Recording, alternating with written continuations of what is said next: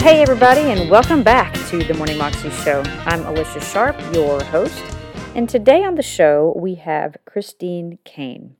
And she is talking to us about the importance of living in a place basically of faith and of being uncomfortable, because there is no comfort when it comes to faith. Like, faith is something that we rest in faith, and we know, like, that's something that faith is a knowing.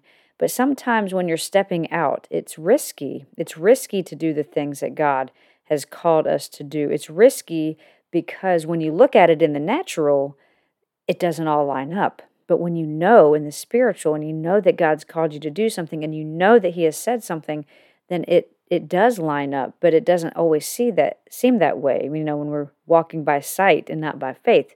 So it's important for us to stretch ourselves, to live in the uncomfort zone. Here's Christine. In the nation of Australia, we have this thing called the tall poppy syndrome. I don't know if you have that here in America, but basically we like to pull down people. We don't want anybody to come up out of the crowd, anyone to seem like they're going too far. If they think that you're a little bit too big for your boots, they're going to pull you down to size. So not only did I grow up in a family that was all very, be careful, you're going to have an accident, don't step out, you might die. I also grew up in a culture that was, don't stick your head up out of the crowd. Don't try to achieve something that anybody else has done. Just stay with the status quo. Normal is nice. Normal is good. So in Australia, I grew up with these kind of sayings, and perhaps you can finish the sentence if you know what they say, because basically we're programmed to stay safe. So there's sayings like, you can't have your cake and eat it too. If it is too good to be true, it probably is. If it can go wrong, it will. Everything that goes up, must come down. Keep both feet. Don't count your chickens. See, you all had a negative Greek mother as well. That's what I'm convinced about. And I guarantee you everyone at home answered every one of those as well, because that's what we're brought up with. We're brought up to believe you've got to stay safe. Don't get too excited. Don't believe for too much. The sad thing is when that comes over into our Christianity, where people are, don't expect God to do too much. Don't believe God for too much. Just stay safe. Stay in the boat. Just stay with the status quo. But the fact is that so many of us live our lives in fear. We live our lives just in what we perceive to be the safety of this little world that I can control, and we never step out and up and into the purpose of God for our own lives, because faith is all about risk. Faith is actually doing something that we can't do because we need God to do it. And the enemy, if he can't take our soul, so if we are saved and he can't get us, what he's going to try to do is make us live safe, so that we never step out in faith and do what God has called us to do. Without faith, the scripture says it's impossible to please God. And I want to please God, so I want to live a life of risk, and I want to live a life of faith. If you're going to move forward, then you're going to have to step out of your comfort zone.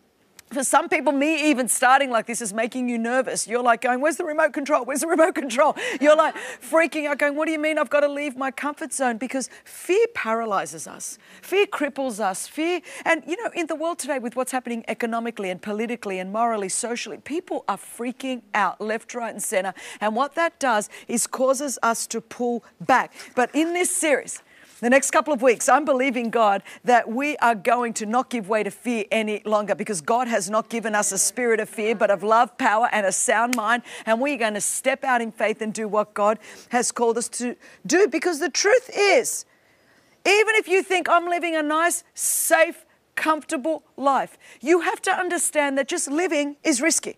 Just being alive you can't avoid risk if you try. Woven into the very fabric of our finite being is this whole idea of risk, because we're going to die one day. All of us are, no matter what. So no matter what happens, our body is dying from the moment that it's born. So you cannot avoid risk. Look, how many of us could avoid a natural disaster if we tried? You can't.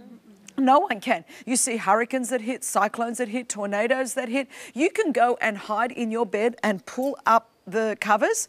But you know what? If that tornado is going to hit, it's going to hit. And I think a lot of us, we try to live our Christian lives like we're in bed with the covers, and if we don't know it's going to hit, then it's not going to hit us. It's going to bypass us. But that isn't exactly the case of life. You cannot stop any kind of natural disaster. You cannot control the weather. We can control a lot less than we ever think that we can control.